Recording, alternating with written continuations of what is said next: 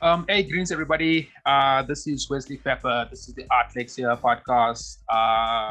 It is the first week of December, so the year's totally done. And if you're an artist and you made, and if you're creative and you listen to this episode, that means you survived another year, post-pandemic world. So congrats to you, big ups to you for listening, actually coming. And before we get into all the other formal things, big up to all of you. We've got a bunch of new subscribers this week, so much love to all of you guys. There's a bunch of, the heat has also been climbing, pretty cool. So much love to everybody that's been liking, listening, subscribing. And remember, like, you'll find us on YouTube. So that's our main source. But we're all over Spotify, iTunes, Afropod. There's so many. But you just search for the Art Lexia podcast. It's the dopest art space podcast in the world. And yes, I've said it was the second time, the third time I've said it. But it's dope, man. Like, guys, we've been getting a lot of love from everybody from all over the globe, actually. There's also a lot of guys who want to work with us, help us promote, market the show, and that's definitely something we're looking forward to doing in the new year. Because we got like 2 weeks or some shit like that, months, weeks left for the year. And we actually plan to do a really interesting Christmas thingy, because episode will go live on Christmas Eve. We're gonna do a cooking thing. We want to just show you guys like how you can use just ordinary ingredients to do something like really interesting. Yeah, so it's like if it works, it's gonna be dope, because then we'll do a bit more of that next week. Caesar loves cooking as well.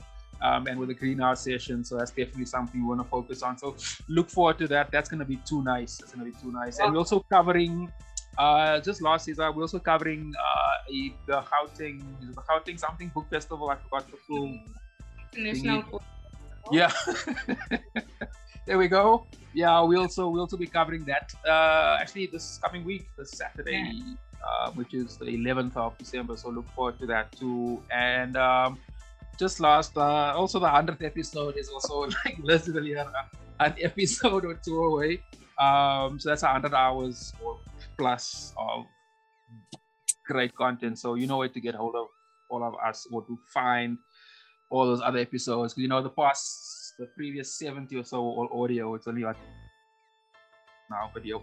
But yeah, that's that.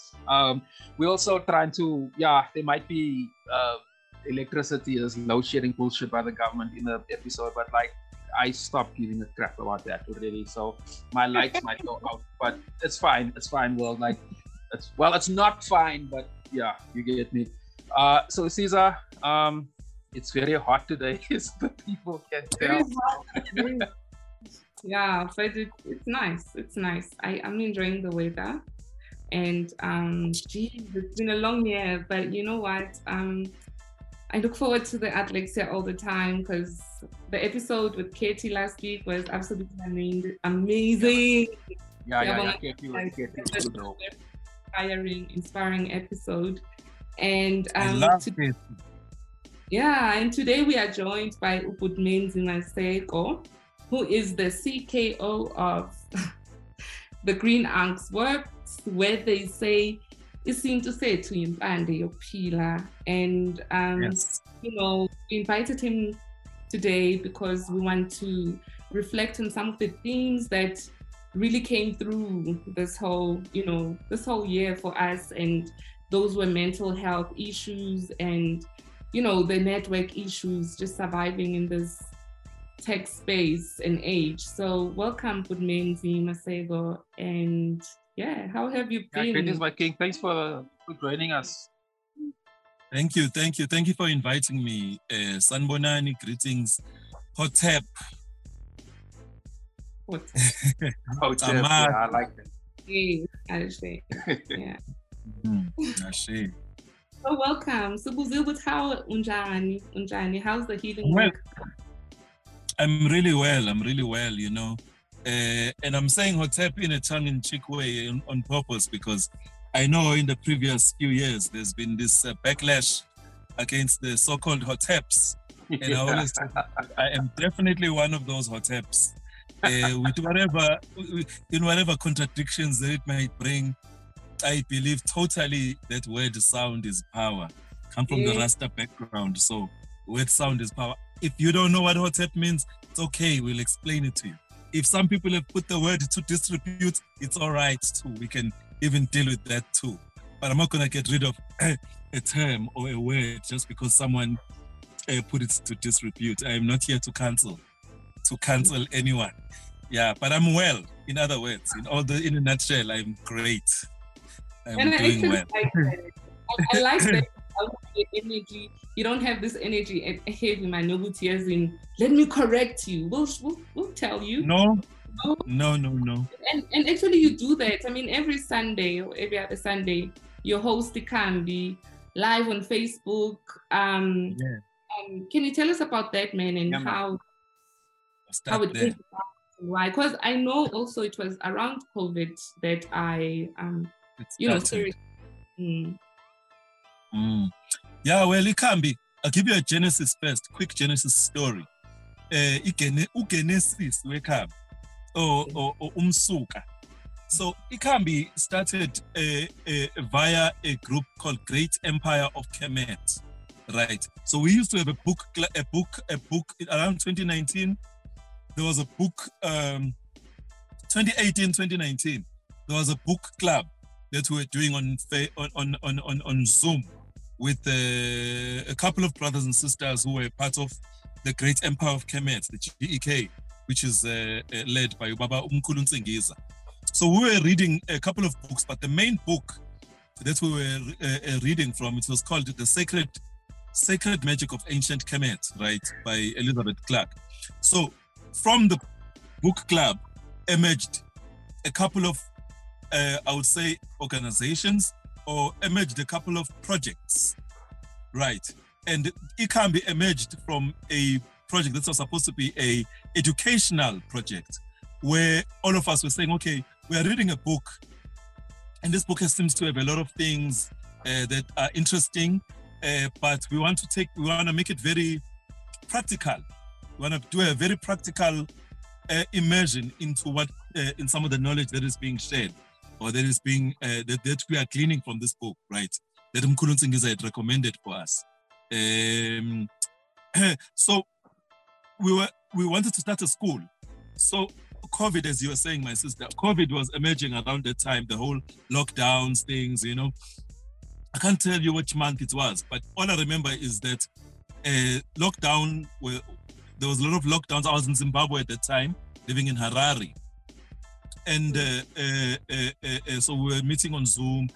The meetings will start at 8 and will run even sometimes till 2 o'clock, till 2 a.m., sometimes 4 a.m., you know. So within that, some of us said, okay, let's start kind of like we're discussing issues of homeschooling. What's the difference between homeschooling? We'd have some people come in to tell us about the various ways on how to homeschool your children and how to, there's another part of homeschooling. It's not called homeschooling. It's called what? Like, I forgot what it's called, but it was about basically how to study and teach distant learning for both for young people and for adults. But some of us said, okay, we are in the middle of a crisis. It's a health crisis. How do we help each other deal with home remedies? How do you create home remedies for the flu, for different respiratory diseases and things like that? How do you boost your immune system? So we decided to know, okay, GEK is dealing with some things on a spiritual level. We want to really zero in on Ikambi. And Ikambi is a Zulu word meaning a cure or a herbal cure, right? So myself and Nelly Nkosi, Umankosi, and I think there was another sister by the name of Nelly Siwe Klaba, and Uskwili brother Msheli, Linda. So we kind of did Ikambi. We started it and registered it as a business, actually, because we wanted to teach, but at the same time we wanted to sell products. But the whole premise was to get the healers, because there's a lot of healers, sangomas, zinyanga, and homeopaths and all that within Ikambi. We said, okay, let's gather all that knowledge and put it into one vehicle. And that's how Ikambi was born. So it was about teaching, but also at the same time, we wanted to actually take it forward to how do we do after COVID? What do we do after lockdowns? Where do we meet? What do we do to actually help each other sell each other's products? How do we get this knowledge how do we package this knowledge in such a way that it can reach greater audiences beyond anyone who's interested maybe in this Kemetic stuff that the Kemetic knowledge that GEK is doing. But how do we actually involve people of whatever different walks of life into the healing practices of our ancestors, and how do we adapt them to so-called modern standards? That's how it emerged. Ikam. Okay, that sounds. Could you sorry, man. You were saying there that you guys were looking at firstly natural remedies. Yes. And you were looking to sell the products as well. So, I mean, with COVID, we actually covered this on this platform in last year, with the jabs. I was prompting all the guests to see, you pro or anti-vax and that type of thing. And the response was actually quite astounding. Like, it was quite divisive. The people had very, very, very strong opinions on that. And it's about a year later, COVID is actually picking up, which is concerning.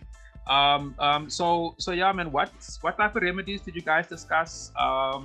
What were they about? What was the dialogue? What was the narrative? What was the overwhelming narrative that you were discussing? Were you more pro? If you were more pro natural remedies, then just explain a little bit more to our listeners. So for those that is not too queued up with African natural remedies, so now they know. Okay, yeah, that's a good question. Thank you, my brother. It feels 2020 feels like many, many years ago. It feels like 5 years. It feels like it's been a lot has happened. A lot of loved ones have passed away.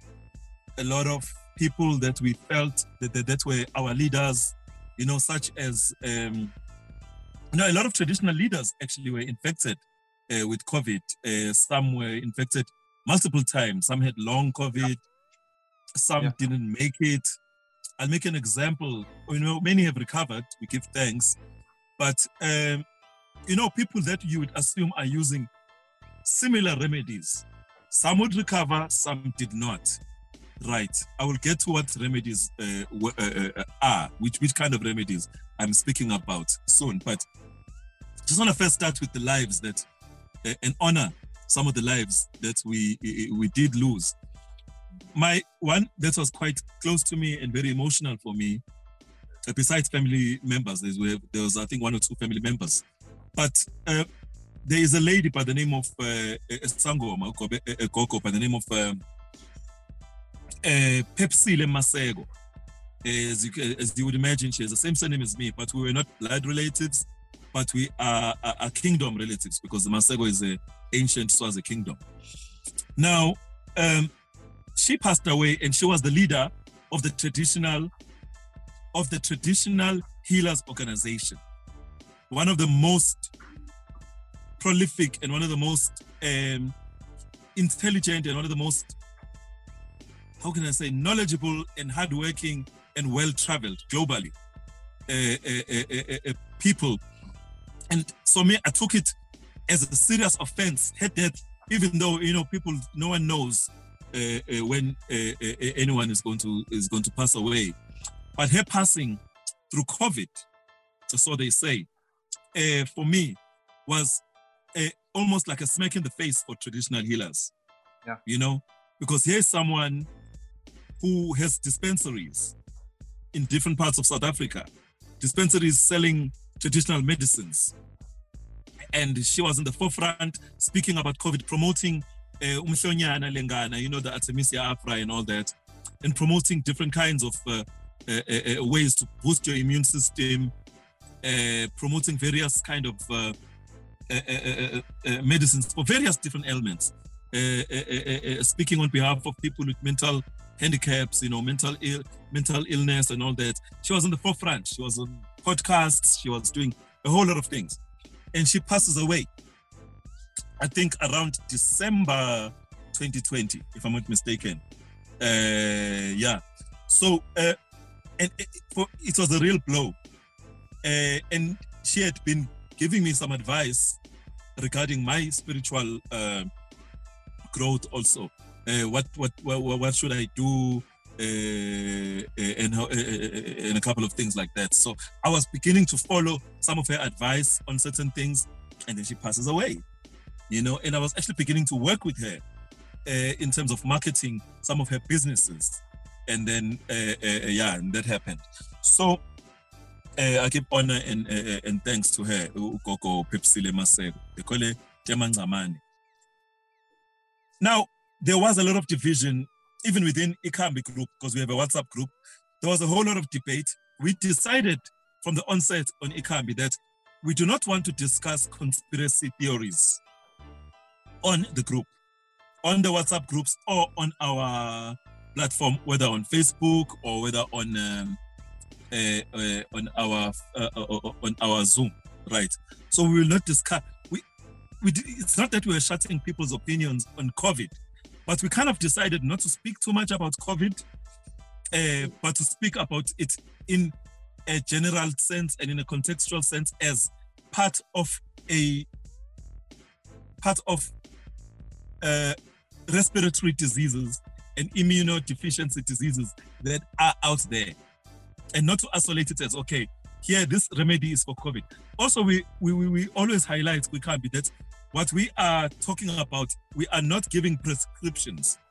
We call traditional healers in to interview them about their lives, about their, their life as healers, and their knowledge, and we ask them to impart their knowledge. But we are very specific. We have a disclaimer that says that we are giving recommendations. We are not giving prescriptions. Yep. Yeah. Right. So the prescriptions that we gave, if you go on our YouTube page, you will find many episodes dealing with respiratory diseases, and COVID happens to be one of them. There's tuberculosis, there's bronchitis, there's various kinds of diseases that are bronchial disease, that are respiratory diseases, and we believe, and like some doctors also, I know Dr. Mjaja and Dr. Rapiti, I think is in Cape Town, if I'm not mistaken, and there's various different doctors, even globally, who highly recommend that if you go somewhere and you get diagnosed with COVID, for example, you should start early to take things like zinc, supplements. Take those supplements, but also you can use various homeopathic medicines, but do it early. Things to do like nasal sprays, whatever nasal sprays are out there. Check the box. Check what ingredients are in the medication that you are using. And the most important point is gain knowledge.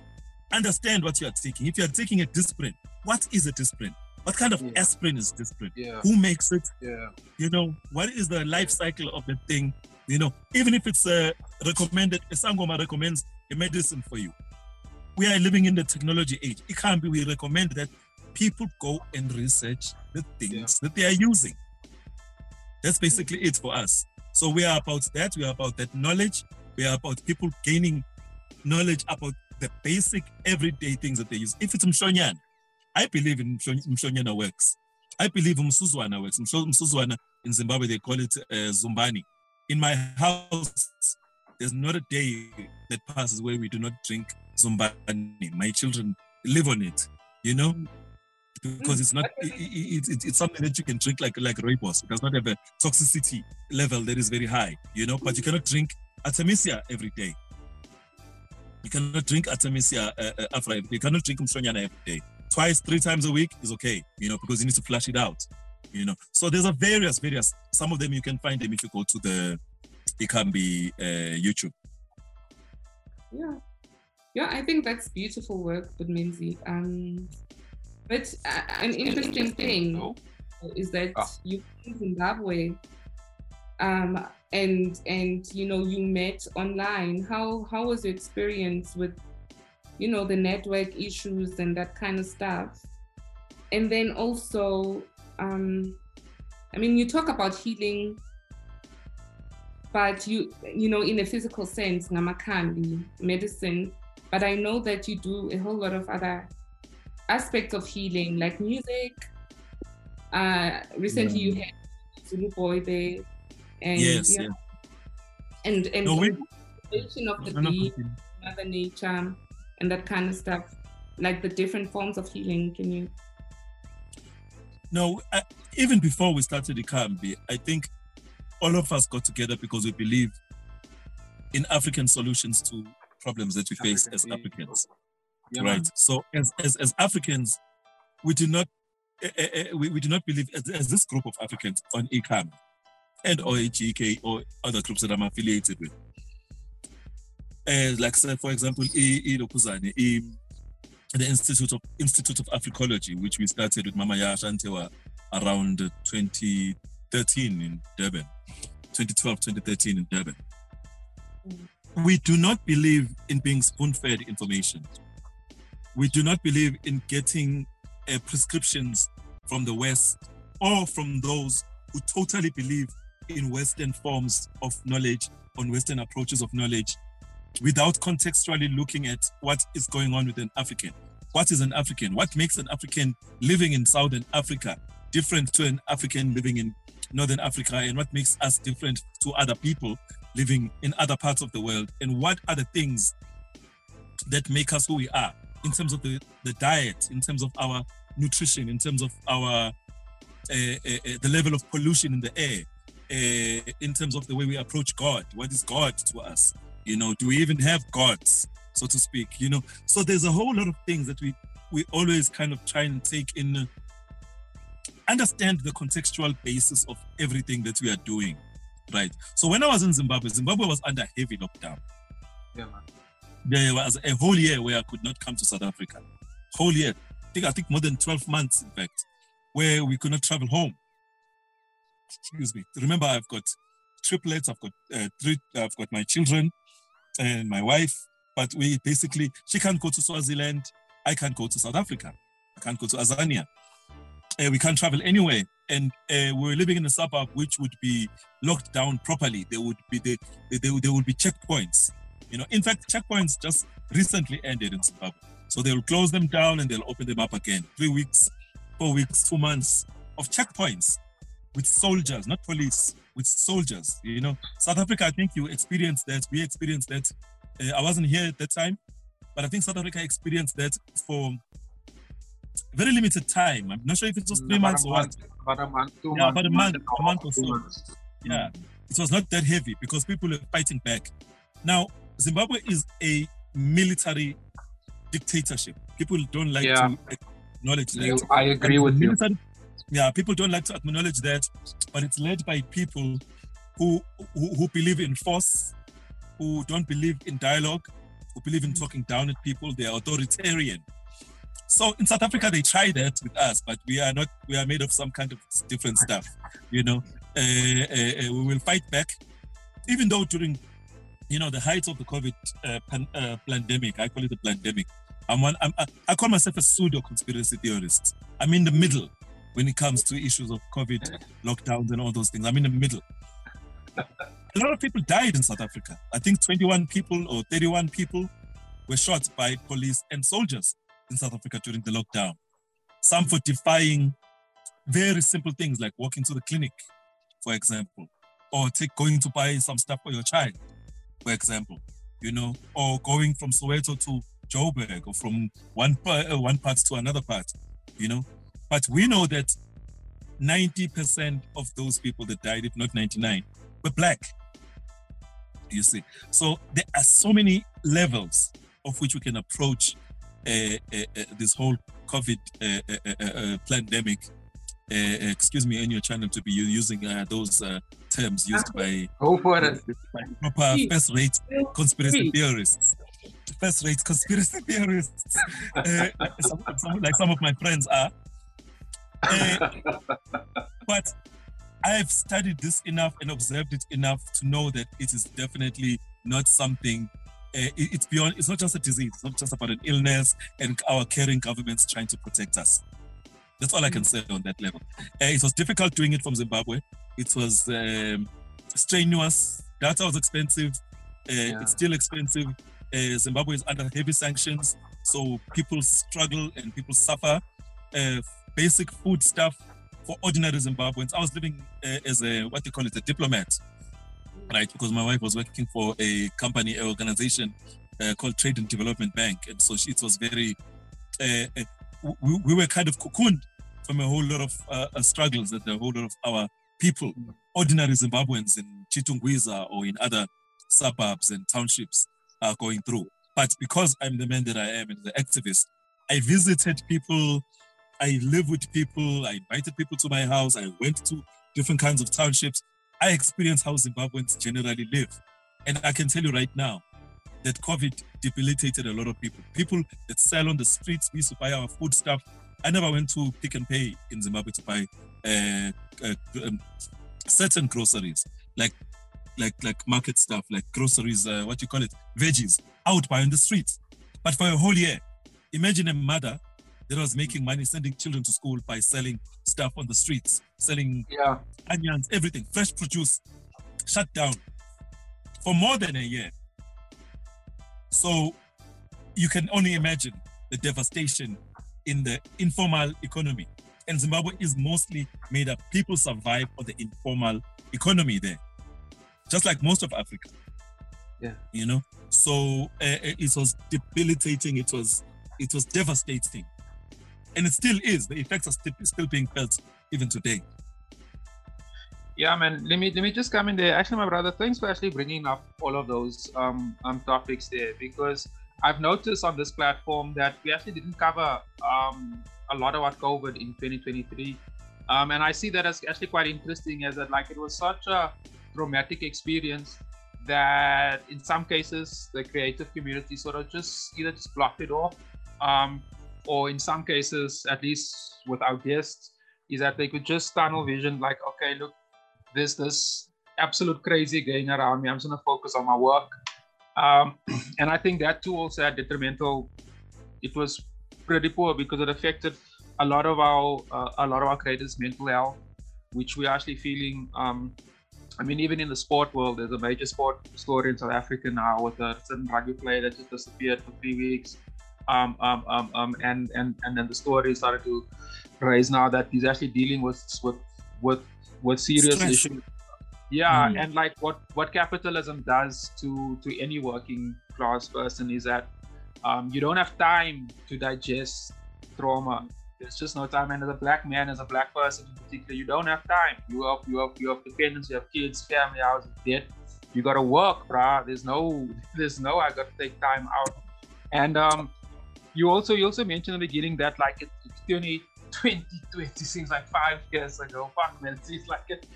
Yeah, it seems like 100 years ago. It's like, and it was real months ago. So on that point there, man, because you were talking about a lot of these traditional remedies. Mental health is a major issue that actually the whole world is dealing with, and COVID is a major role player in that. What's your views on that, man? What's your take on how South Africans and how the creative community has been sort of just founded? There's not a lot of platforms. Excuse me. There's not a lot of platforms and then spaces for any creative just to go out and talk and just be honest.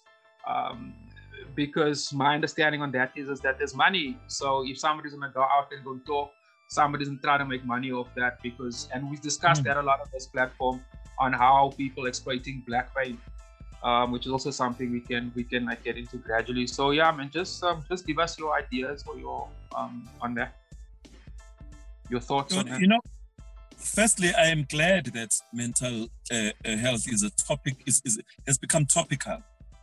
I was just sharing with a friend of mine the other day that, not with a friend, with my brother, my biological brother, that because he's also has had his own mental health challenges, you know, as a family, as a person, you know, even myself, I've had my own mental health challenges. And when I say ahead, I have to qualify that by saying that I don't believe that it ever ends. You know, you mentioned capitalism.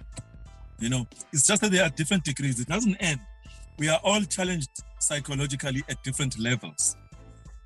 But when you mention capitalism, especially racialized capitalism, with which we as Black people globally, we live under, it means total stress every single 24 hours a day, every day. I have to commend people like Baba Buntu and his Ebukhosini solutions and his Shabaka Men of Africa project, Shabaka Men of Africa project, which has been happening for almost 20 years, I think, if I'm not mistaken. It is an affiliate of the Institute of Africology. But Baba Buntu and Mama Tebogo Buntu have been able to focus especially on the African male, the Black man, and the mental health issues that Black men are faced with as a direct result of racial profiling and of capitalist exploitation. So I like to commend him, first and foremost, for the incisive work. I say incisive because he and his organization and the many youth, the youth that he works with, they focus on this issue in a holistic way and from a multidisciplinary kind of multidisciplinary approach to the mental health, I would say, pandemic, you know, that is happening. A sane person would not expect sanity from a world that is actually deranged, you know. So we when you talk about, you know, people speak about capitalism as if it's just something, it's an economic, it's just something, it's an idea, it's like a theory, you know, it's just a way, a worldview on how to do business and how to do trade and how to economics. But when you look at the human, how do I put this? Just the human element and the toll and the corrosive nature of it. From, if you look at its history, if you have what they call institutional memory, and you look at the effects of it on all people in the world, and then you look at it, and you start to put a how can I say, like a microscopic view on how it affects Black men. You know, we're gonna speak about women again, but when you talk about the Black men, and you look at it also from, let's say, even from a Fanonian perspective, I don't want to go deep into there, you can really see that mental health is a deliberate creation of imperialism, of racialized capitalism, of the monopoly states that have been created and that recreate themselves in almost every part of our lives. From the creative industry to the industrial parts, in the factories, in the mines and everything, in the farms. You know, I grew up with a grandmother, sorry to digress. I grew up with a grandmother who used to tell me stories about how she was abused at the farms by Afrikaner men, right? And Afrikaner women, you know, in the farms. Physical abuse, mental abuse, emotional abuse of all kinds. My grandmother, my mother's father, my father's mother, who grew up in a place around Utrecht. It's called Utrecht, Newcastle, Utrecht, those areas, Northern Natal, you know. So that's where my family comes from. So you look at that and you ask yourself, how can we not be crazy?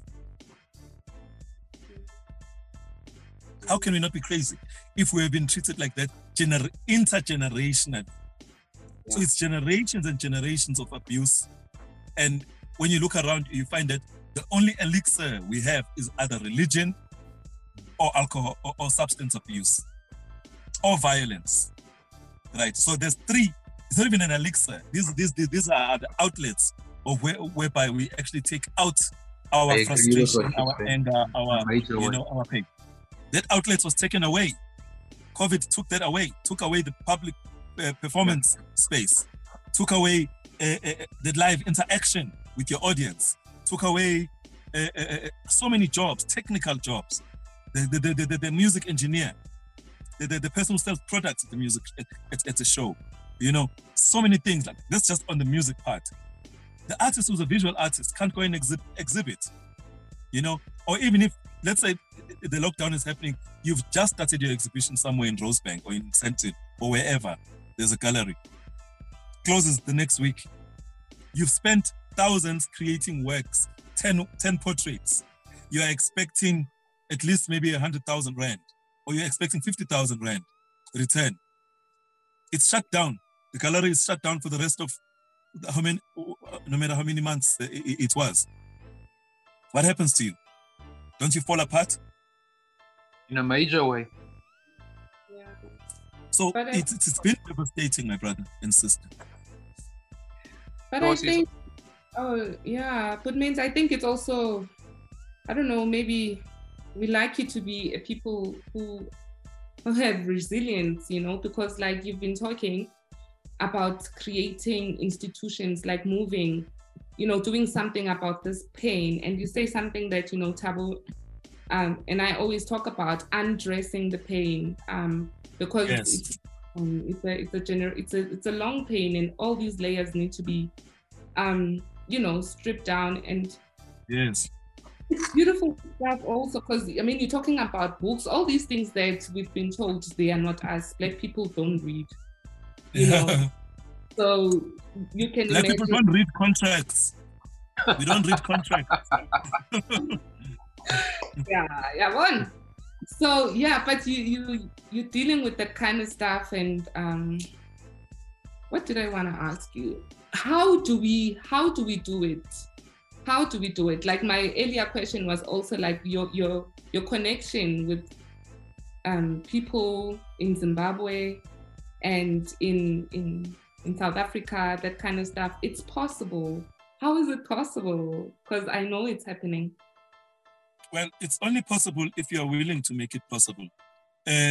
African people are united in a Pan-African way through the church. Let me make an example with the charismatic churches. Good example. Let me give a charismatic churches. People don't say Pushiri. People who say daddy to Pushiri don't see him as a Malawian. People who say daddy to that other guy who killed a lot of people in his church, 71 people, if I'm not mistaken. Yes, the Nigerian fella. In Nigeria. When they say daddy to him and they look at him as a proverbial messiah, they don't see a Nigerian, right? When we are watching a football, which is another religion, we don't see a Messi as an Argentinian. Also, people who love Messi or who love Ronaldo, they don't see these guys as other. You understand? So as soon as we look at commonalities, the things that common interests, for example, whether it's religion in the spiritual sense or whether it's religion in the sports sense, the walls break down. The walls break down, but they don't break down fundamentally at a fundamental, essential level. Because Messi is still getting paid exorbitant amounts of money that can pay a whole factory. He gets it in a month. You understand? So that's capitalism.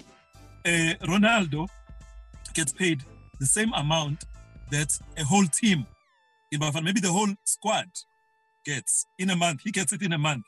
The squad gets it in a year. Or not even.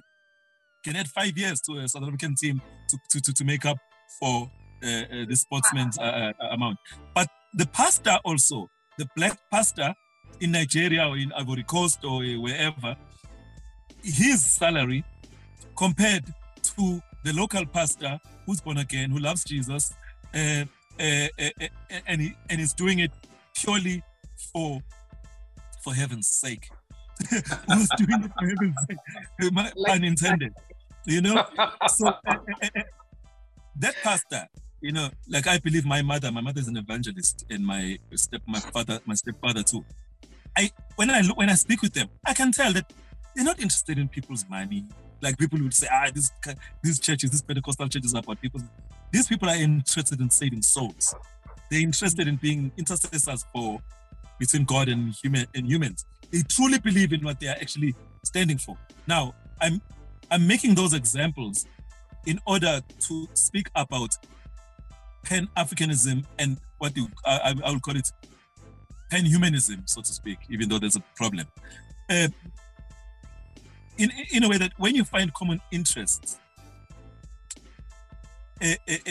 all these other things like money and the race and even gender, they fall away until an ideology of division is inserted into that particular sector, whatever discipline it is, whether it's church or whatever. So for me, to answer your question, Koko Mankos, Pan-Africanism is not a far-fetched something. It's not something that's only happening on a political level. All I'm saying that it is happening on many other levels.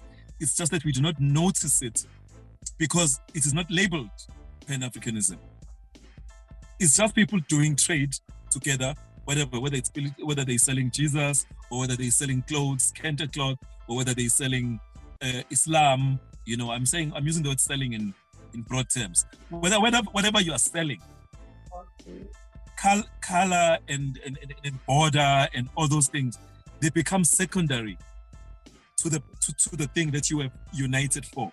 If you are united in Islam, I know Black Muslims who don't see a problem with Arab who have a cognitive dissonance when it comes to Arab slave trade. When you tell them about Arab slave trade, it's a misnomer. It's something that the white man created. It's not true. Or if it was true, it's blown out of proportion.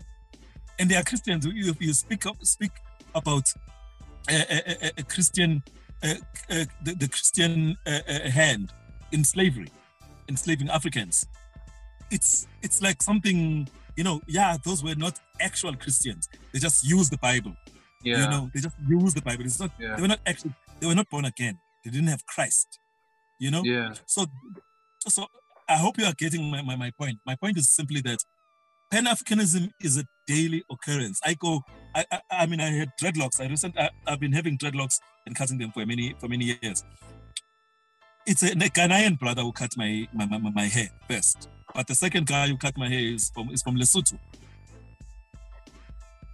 That's just trade. I didn't ask what nation are you who's going to cut my hair. When I buy my beads or when I buy my ankh, I don't ask where do you come from. I want the product. I want the service, right? So on a service level, Pan-Africanism is existing, and it has always existed. But you have to be willing to do it intentionally. If you want to do it in a programmatic way, like we are doing with institutions that we create, you have to be intentional about it. You have to understand what kind of seeds you are sowing when you deliberately do a Pan-African intercultural trade. Like I trade with Congolese people. I opened Urban Zulu with Papi Kalua, who was Congolese. When we did Urban Zulu, when we started Urban Zulu, I didn't ask. As me and I'm Zulu Swazi, you are Congolese. Is it gonna work out? How is it gonna work? No. I was about selling my books and other services that I was doing. It was about selling his clothes. Put together money. We put a couple of monies together. We started a shop. That's Pan-Africanism. Anything else, I don't know what it is.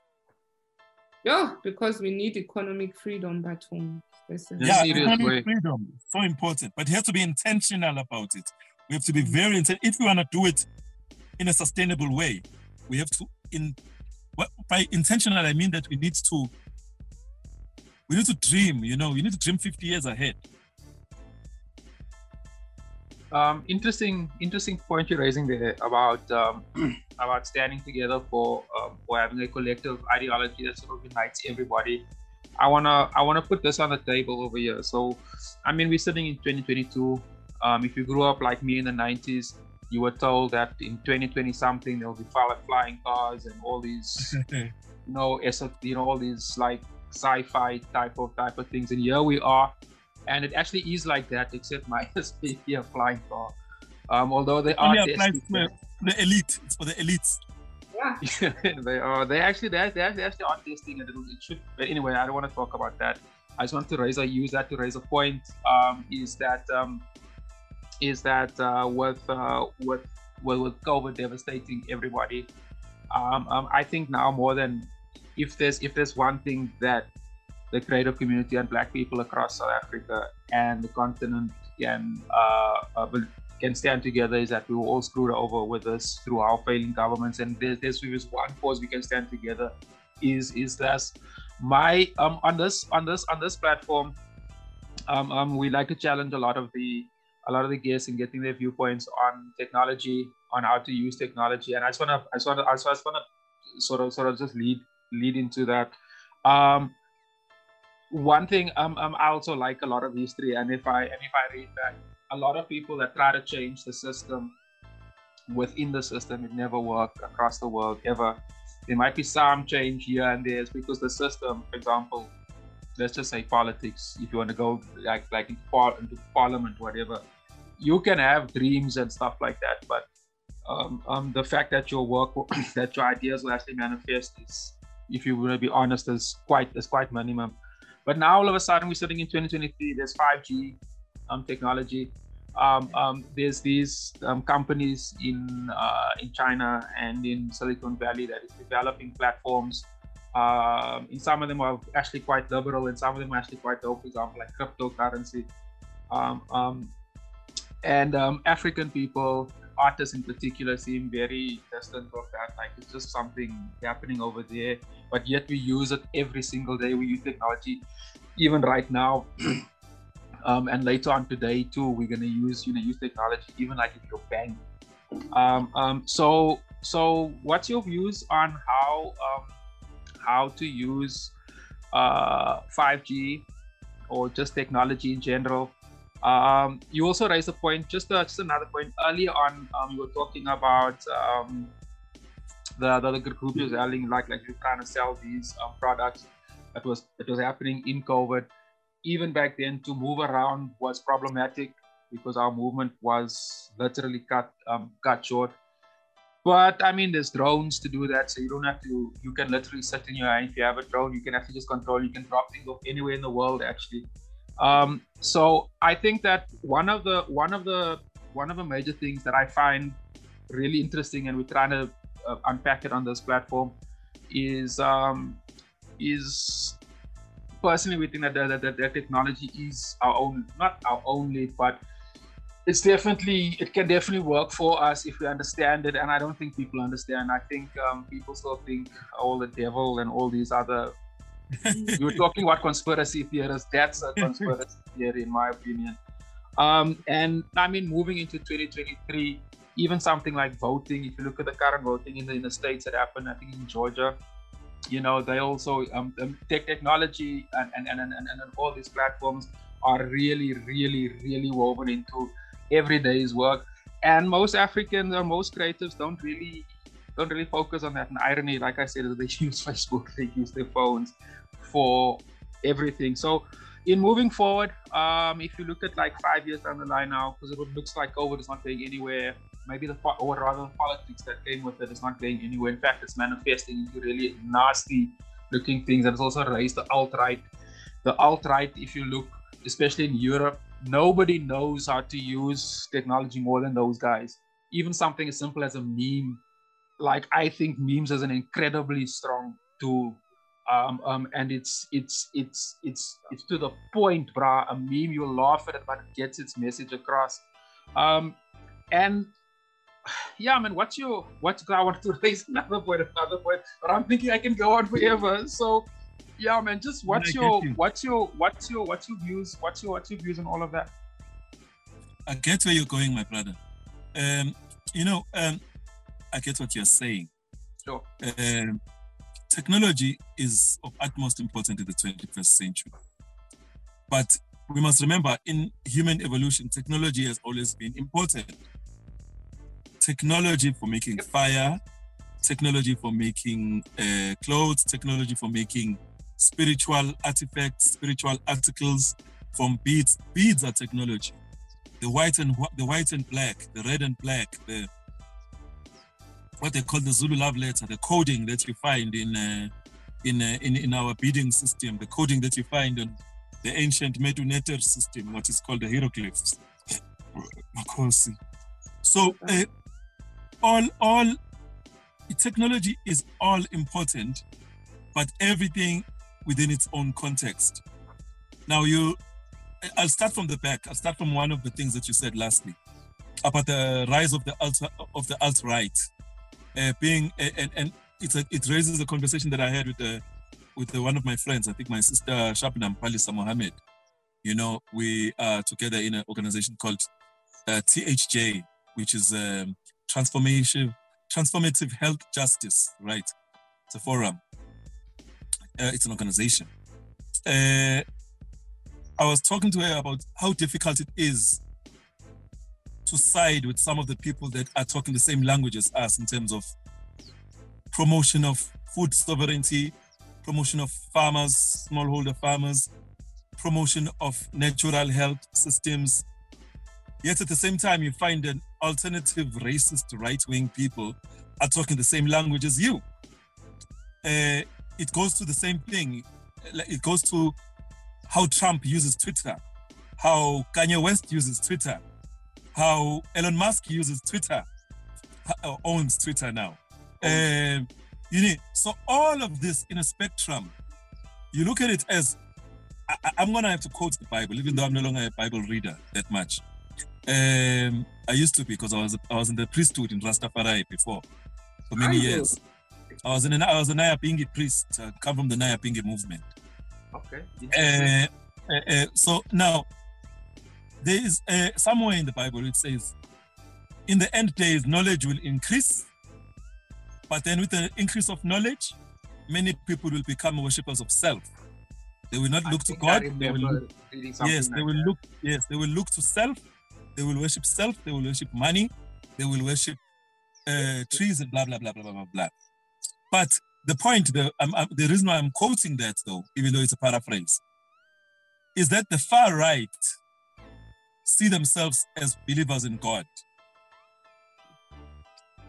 the God of Israel.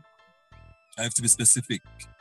But also the people, and people look at COVID also through biblical eyes, through eyes of revelation.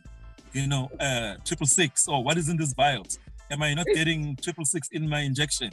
Am I not getting this or that? You understand those things? So all of this, if you look at the world of conspiracy theories, whether you are debunking them or you are looking at them through you cannot be, there is no objectivity. There is only subjectivity. There cannot be any objectivity, because people are taking things from the context of their upbringing or whatever they are been raised to believe. And then you cannot, you have to support some of the conspiracy theorists sometimes because they are anti-authoritarianism. But the paradox in anti-authoritarianism is that you still put your authority in an invisible God of Israel. I mean, you trust an authority which is an invisible, which people like myself will say is an invention. It's an invention, ancient invention by a particular people, right? And then there's this authority here on earth, which swears on the Bible. The same Bible, you're both reading the Bible, but you're interpreting it in two different ways. One is saying, obey me and you shall live peacefully, and I only have your interest at heart. But that same person, that a political head that you are voting for, who swears on the Bible, is paid by an atheist like Bill Gates, for example, or whoever, right? So there is a total, knowledge has increased, but also confusion has increased. Instead of knowledge helping us to become wiser and better at approaching life and technology and nature, we're actually becoming more confused, because the medicines, the science that we trust is sponsored, the Anthony Fauci's and all that, they are sponsored by someone who's an atheist who believes in extermination of human beings in order to save human beings. I must exterminate 3 billion people in order to save the earth. I must exterminate this amount of people in order to for oxygen or whatever, for greenhouse gases, blah, blah, blah, blah, blah, blah. I'm summarizing. All I'm saying to you is that we are living in an age where ideologies are clashing so much. Oh, lastly, I have to say this. The far right also, each time I listen to some of these far right, especially the Americans, even Europeans, each time I listen to them, they are always bashing communism. It's all about communism was so evil. So many people died during communist regime, in every communist regime, you know. So they're not only supporting people like Trump, who are bigots, racists, and sexists, and all kinds of things, but at the same time, they are saying every communist and every socialist, everyone who believes in the socialist, I'm neither, by the way, but everyone who believes in these things is anti-God, is anti-life, wants to control you. Yet at the same time, they say, no, you must be controlled by the greatest authority, which is Jehovah, for example. So do you understand where I'm going? I'm saying that there is an increasing level of deep confusion. And the only way to solve the confusion is, again, the thing that they recommend you to not do, self-knowledge. Go back to our ancient African ways. The ancient African way says the best way to know, to approach the divine is to understand nature, live in harmony with nature, know yourself. Know your position. Where do you stand with regards to nature? Where do you stand with regards to technology? What kind of technology? Technology is good. It's a tool. Like I started my conversation, I said, making of fire is part of technology. Making of beads, making of astrology, astronomy, understanding the stars, positioning yourself according to the stars, how you deal with your cosmic environment. It's all technology. But what is it for? Are you using technology to control others, or are you using technology to improve life, not just human life, but just to improve life so that there's harmony and balance in life? But nowadays, people are using technology for not personal, but for selfish, fundamentalist, racist, bigoted, hate-filled. You know, it's a tool in the hand of a fool, or a tool in the hand of the wise. It depends. Who's going to use it better, the fool or the wise? And who is the wise? Who defines them? Only time will tell. Yeah. No, the results will tell, my king. Yeah, man. Yeah, just the results. You know, if the technology is leading us, is social media leading us to becoming more better at communicating with each other? Or is it helping us to become more removed from intimacy? Are we becoming more intimate, or are we becoming less intimate? Someone will say, no, I found my partner, my life partner, I found them through Twitter, or I found them through Instagram, or Tinder, or whatever. So some people are gaining from it, some people are not. Africans, lastly, I have to say this. Africans, just like our brothers in Pakistan and all this, that. I mean, if my phone is broken, where do I take it to? Take it to a Pakistani, or take it to a Somalian or a Ethiopian. You know, those are the brothers at this particular moment who are dealing with those things. But if I want a certain kind of technology, if I want someone to love me better or whatever, I go and get some muti from some dude in Venda or in Limpopo, you know, and I'll make Cesar come to me right now using muti. You know, it works. It's a technology. You know, I'm sorry to use you as an example, my sister, but I'm just saying. You know, so it depends what you want to use these things for. I see your point, my friend.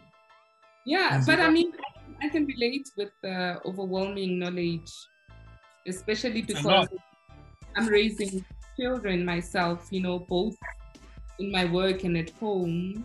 It is very overwhelming because all of this, like, confusion, how do we ground ourselves? And I know you've mentioned, you know, nature.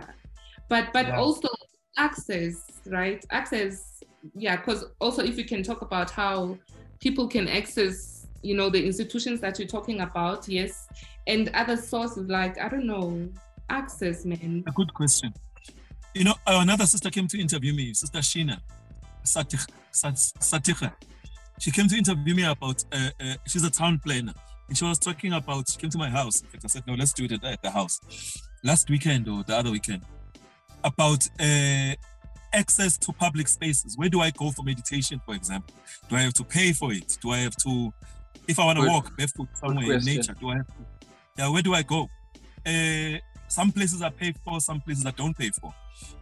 You know, there are spaces, and there's the hill, the mountain, which I usually go to for my walking meditation here in Centurion. I can see there's a developer. In a few months' time, there's going to be houses there, right? So that means I have to shift. I have to go somewhere else. I have to go to the place where I have to pay 30 rand to get in for an hour, You need right? the land. Excuse me? You need the land. Yeah, so we need the land, but we also need to work communally. We need to bring back community. We need to really have this, we need to create communities that are talking to each other. We're not talking to each other. In the suburbs that we live in generally, we basically just don't talk. Neighbor, you are likely to get a hi from your neighbor. Or either when you're walking, when you're jogging, you will see your neighbor and say hi. But it's the children that are still talking with each other because they meet each other at the playground. But most children, like you mentioned, we are raising kids. Our children, YouTube is banned in my house, for example, because YouTube is some of the most toxic. Yes, sir. Some of the most toxic things are happening there for kids. Go to YouTube and just look at cartoons. Just I got 6-year-olds. I say, okay, educational videos for 6-year-olds. I will see 5 good educational videos about phonics and other things. But the rest, there's something called, what's this thing? Huggy Wuggy.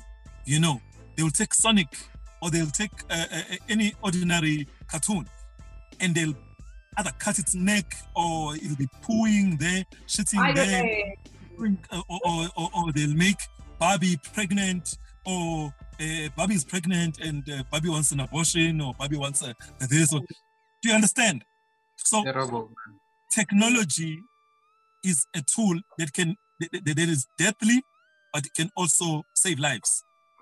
Missing children have been found through Facebook. You know, missing cars. You know.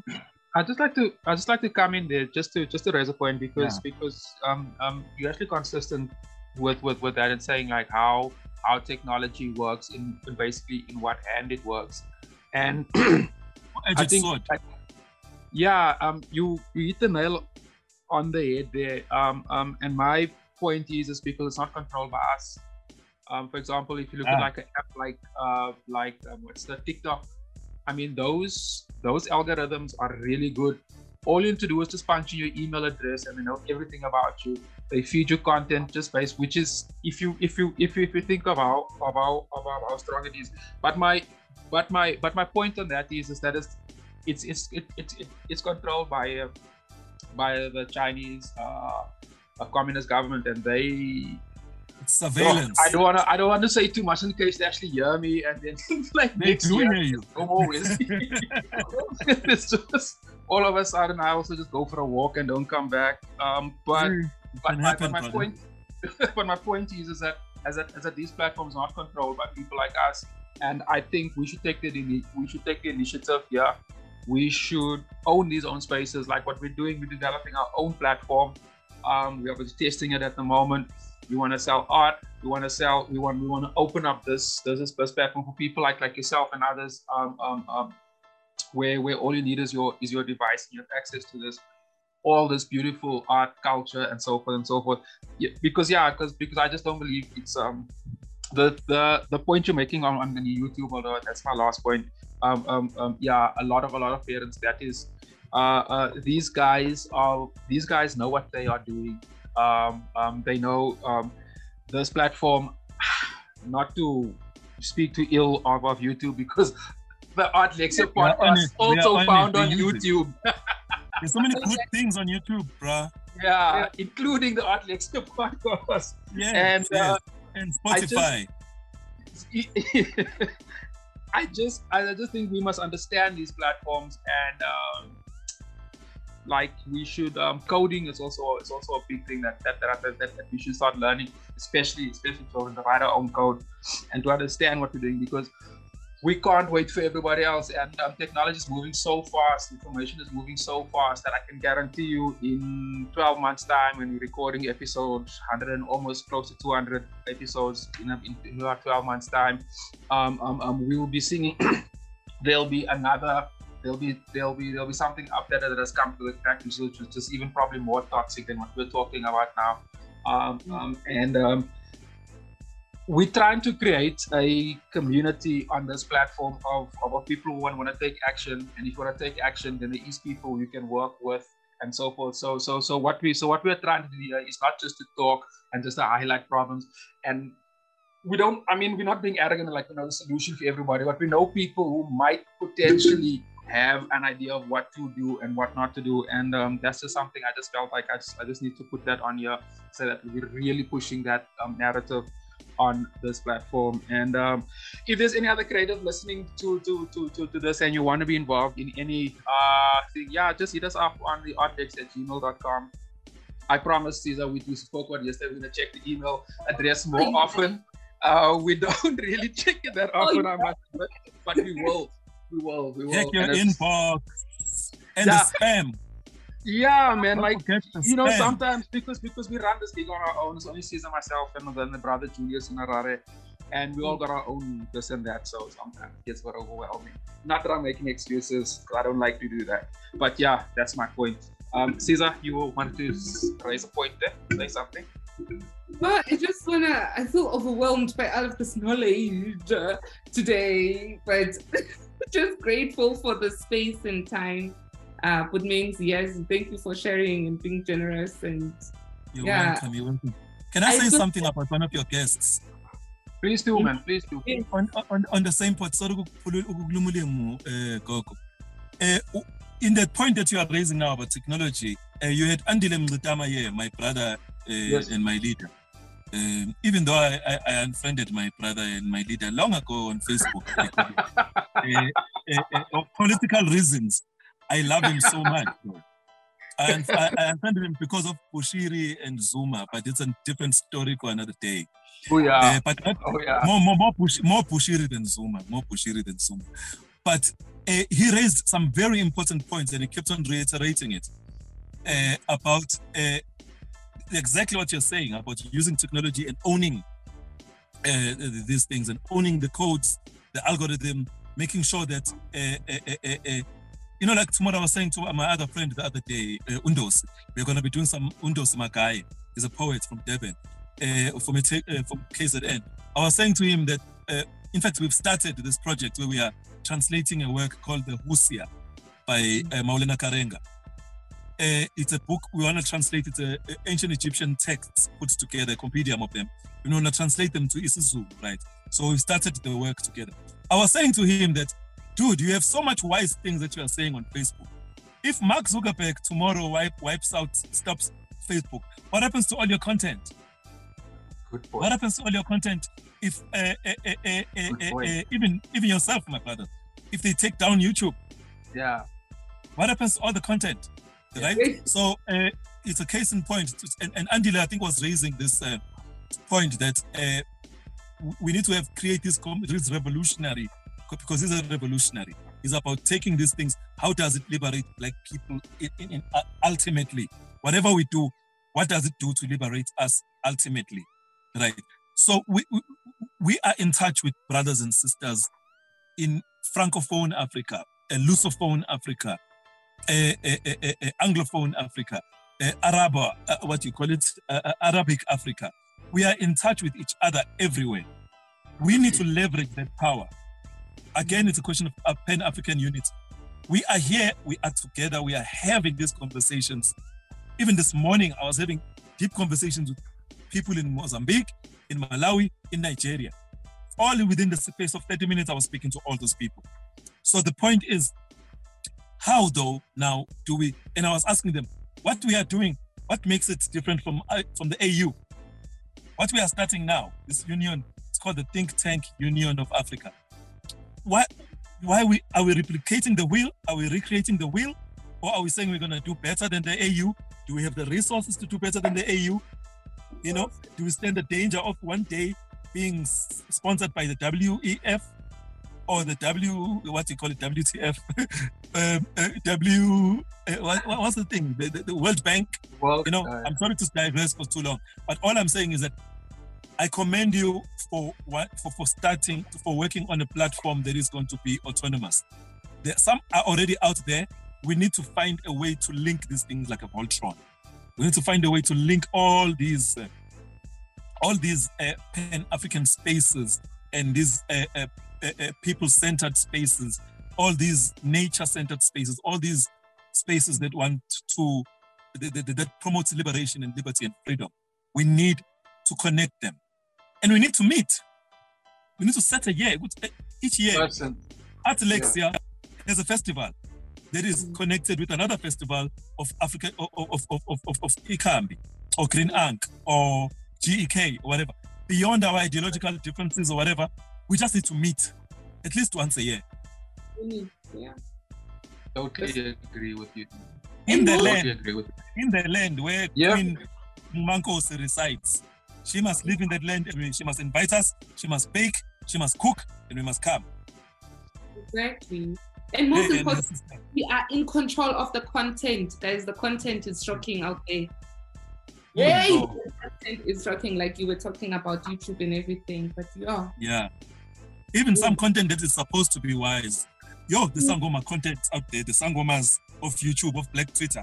The Sangomas of Black Twitter, guys. They'll shock you. Yeah. The hoteps, even the hoteps, they will shock you. You know, the hoteps like me, you know. Everybody is talking about their own truth, you know. It's their own truth, but it's like some of it is like really debilitating to the community, to the creator community. Some people are actually providing content that actually puts the practice in disrepute. Put the traditional practice in disrepute. Abanye bayathagatha on Twitter. They are actually dealing with witchcraft and sorcery, but they are saying they're dealing with traditional healing. It's there. Hey. But that's my opinion. That's my opinion. No, it's really bad. But yeah, seriously, the content we can get to control because there is a lot going out there. And phela ukhumbula ukuthi wena put Menzi also. Hey, these institutions have been there forever, unlearning, you know, some of the ways, trying to find yourself. Like, how do you convince Ugogo says what I'm just making an example. Yes. You are not doing it right. How do you tell a Shembe person that they are part of their practice is colonial Scottish stuff? How do you tell them that? Scottish. The young men, they wear Scottish skirts. Scottish. There's a contextual development of how it became like that. If you study Shembe, Upombela, the originator, there was something, the connection with the Scots, with some church or whatever, you know. But at the end of the day, there's a lot of beauty. 80% of what goes on in the Shembe church, for me, I support. But there's also a whole lot of stuff that is just cultic. I'm sorry if I'm digressing from the topic. It's just cult. It's like us, or Rastas, you know. We are a cult of Haile Selassie. We Rastas, you know. And there's a spectrum. There is a lot of great things that happened there. There's a whole lot of nonsense that happens there within cults, you know. There are those who are doing it logically, and there are those who are doing it for some wild reasons, you know. Prejudices that are there, laws, that archaic Israelites laws that exist there, you know. So there's a whole lot of things we need to unlearn, as you are saying, my sister. Even with the Kemetic people, we're not here to build pyramids. We're not here to go to Egypt. We are doing it because of the codes within these things, which are about how to create a harmonious, cosmologically sound, powerful civilization with individuals that are healthy, mentally, spiritually, physically. That's it. It's not about rebuilding in Africa of the past. It's gone. It's about Black love, though, because you know when you were speaking, it's about when you were talking about Ukoko Maseko, I'm like, oh my God, we need more books, we need more biographies, we need more knowledge about ourselves written by us, you know. So it's important work, Putwam, that you are doing. We give thanks. Yeah, my brother, like I think you're doing some outstanding work there, and much like you know. I'm not alone. Yeah, I don't do it alone. We can't do it.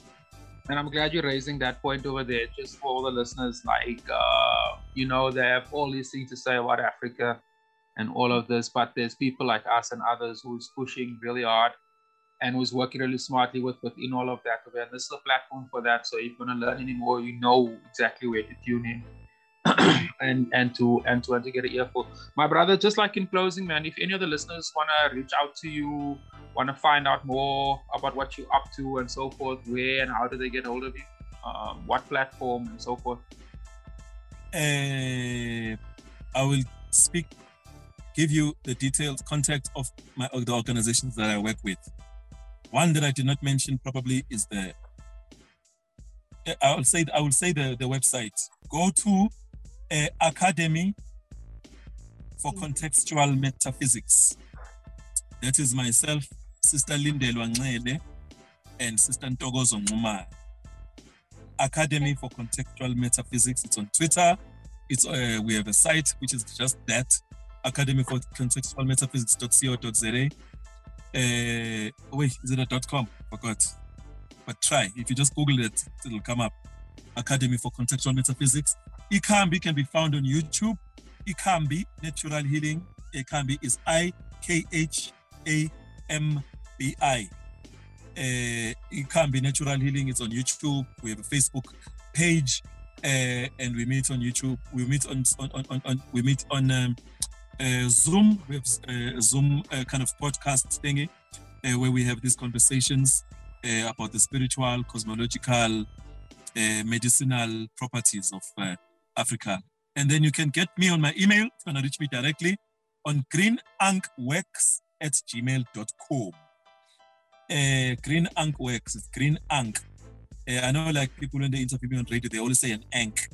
I don't know why, but like people have say ankh. It's okay. It's an ankh, but it's ANKH. It's an ankh. greenankhworks@gmail.com. You can reach me there, and I have a blog called greenankhworks.wordpress.com. I write a couple of things there. I don't write as much as I used to, but I also reshare things that I believe that are in harmony with what Green Ankh Works stands for. So it's all there. greenankhworks.wordpress.com. No, cool, man. We'll also add them on the description. Yeah, man. We'll add that when we publish the episode. I just in closing, I just saw a notification. The government is really messing with us. That's actually now stage 6. So we're basically gonna be sitting in darkness for most part of the day, which is terrible. Are you at stage 6? Yeah, I just got the notification now. Which is terrible. Which is absolutely terrible. My brother, is it government or is it many different levers being pulled here? Because for me, I think there's a whole lot going on beyond. There's a sabotage internally at ESCOM also. You've heard of that? I do think that it's a political coup that that these guys are busy playing political chess, and the taxpayers, we the working class, we the people that feel the brunt. We've complained about this, in fact, the whole year, the entire year, basically almost every episode, if I must be honest. And that stinks. That actually stops. Yeah, well, that's just terrible. But yeah, anyway, we can make it. We can badmouth these government people here, but I can tell you now, we're working on getting off this grid. I want no part of get off the grid. I want no part of this water nonsense. They cut our water. They basically just Anyway, we are working really hard at that. It's just a money thing. But anyway, to the listeners, man, guys, like we are towards the end of the year. So, as I said in the beginning of the episode, if you made it so far, good luck or well done to you. Caesar always like to say we like to celebrate ourselves here. So if you listen to this, please celebrate yourself. Please love yourself. Love yourself. Love your wife, your partner, your kids. I think there's too little of that going around. Too much. Man, let's just spread that. And if you're into Christmas and all that type of stuff, remember we got a dope ass episode coming up. I'll share my views on Christmas on that episode. I won't do it right now. Love you guys. Love you. And yeah, man, that's it on my side. My sister, you got anything else to say before closing? Guys, love and light. Thank you for always tuning in. One love. Love. Thanks, my king. Menzi, thanks for coming through, my king. It was beautiful. A lot of interesting stuff said today. And we'll let you know as soon as as the episode is published. We need to holler at our we're gonna speak to our guy after this, and I think I said it now. Thanks, my king. Caesar, we'll talk later. No? Positive vibes.